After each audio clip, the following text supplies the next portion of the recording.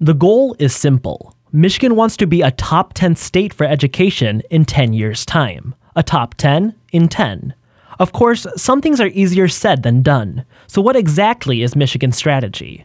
As the state puts it, the Top 10 in 10 plan is a strategic framework to enact 7 goals using 44 strategies under 4 focus areas.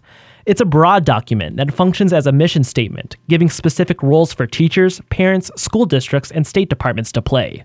WDET reached out to the Michigan Department of Education for an interview, but a spokesperson for the agency said no one was available to comment on the plan.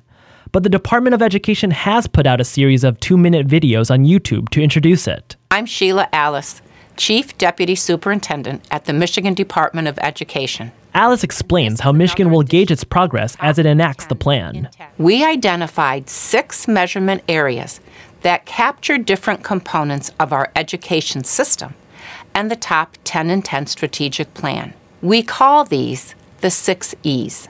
Those 6 E's are early learning, exit ready, engagement, effective educators, equity, and efficacy.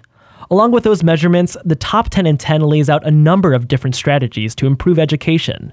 Some of them are student-centric, like options for special education. Sometimes it's workforce-based, like beefing up support for teachers. And other strategies are about infrastructure, like basing policy decisions on data. Frankly, the Top 10 in 10 plan strategies are so wide-ranging, there's too many to list. I see this as an effort by the State Board to establish a longer-term trajectory that's been lacking. That's David Arson, an education policy professor at Michigan State University. He says before the Top 10 in 10 plan, the Michigan Department of Education didn't really have an overarching plan for education. In my view, they have been in a much more reactive role.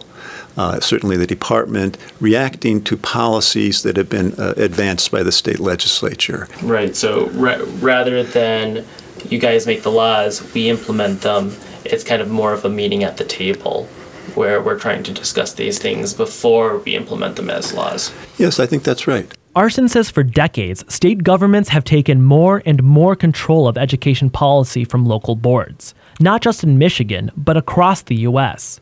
Arson says Michigan and Massachusetts had the same level of student performance and per-pupil funding in 1980, but policy changes in the 1990s put them on different trajectories.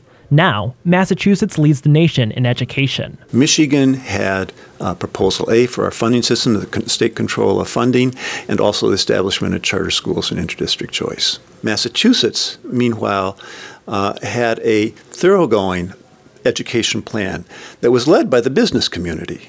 They tried to do many of the things that we're now in Top 10 in 10 looking to do. And that's what the Michigan Department of Education says too. The state admits there are not a lot of new ideas in the Top 10 in 10 plan. It's a declaration that the agency will take the lead on education policy. David Arson says he's cautiously optimistic about the feasibility of meeting the Top 10 in 10 goal in what is now 8 years' time, but it really depends to a large extent on the legislature, on the executive and legislative branches. It may help to just create some quiet time for the department and the system itself to try to work on elements of this. On the other hand, Arson says there are certain Top 10 in 10 goals that can be met sooner with the right political decisions.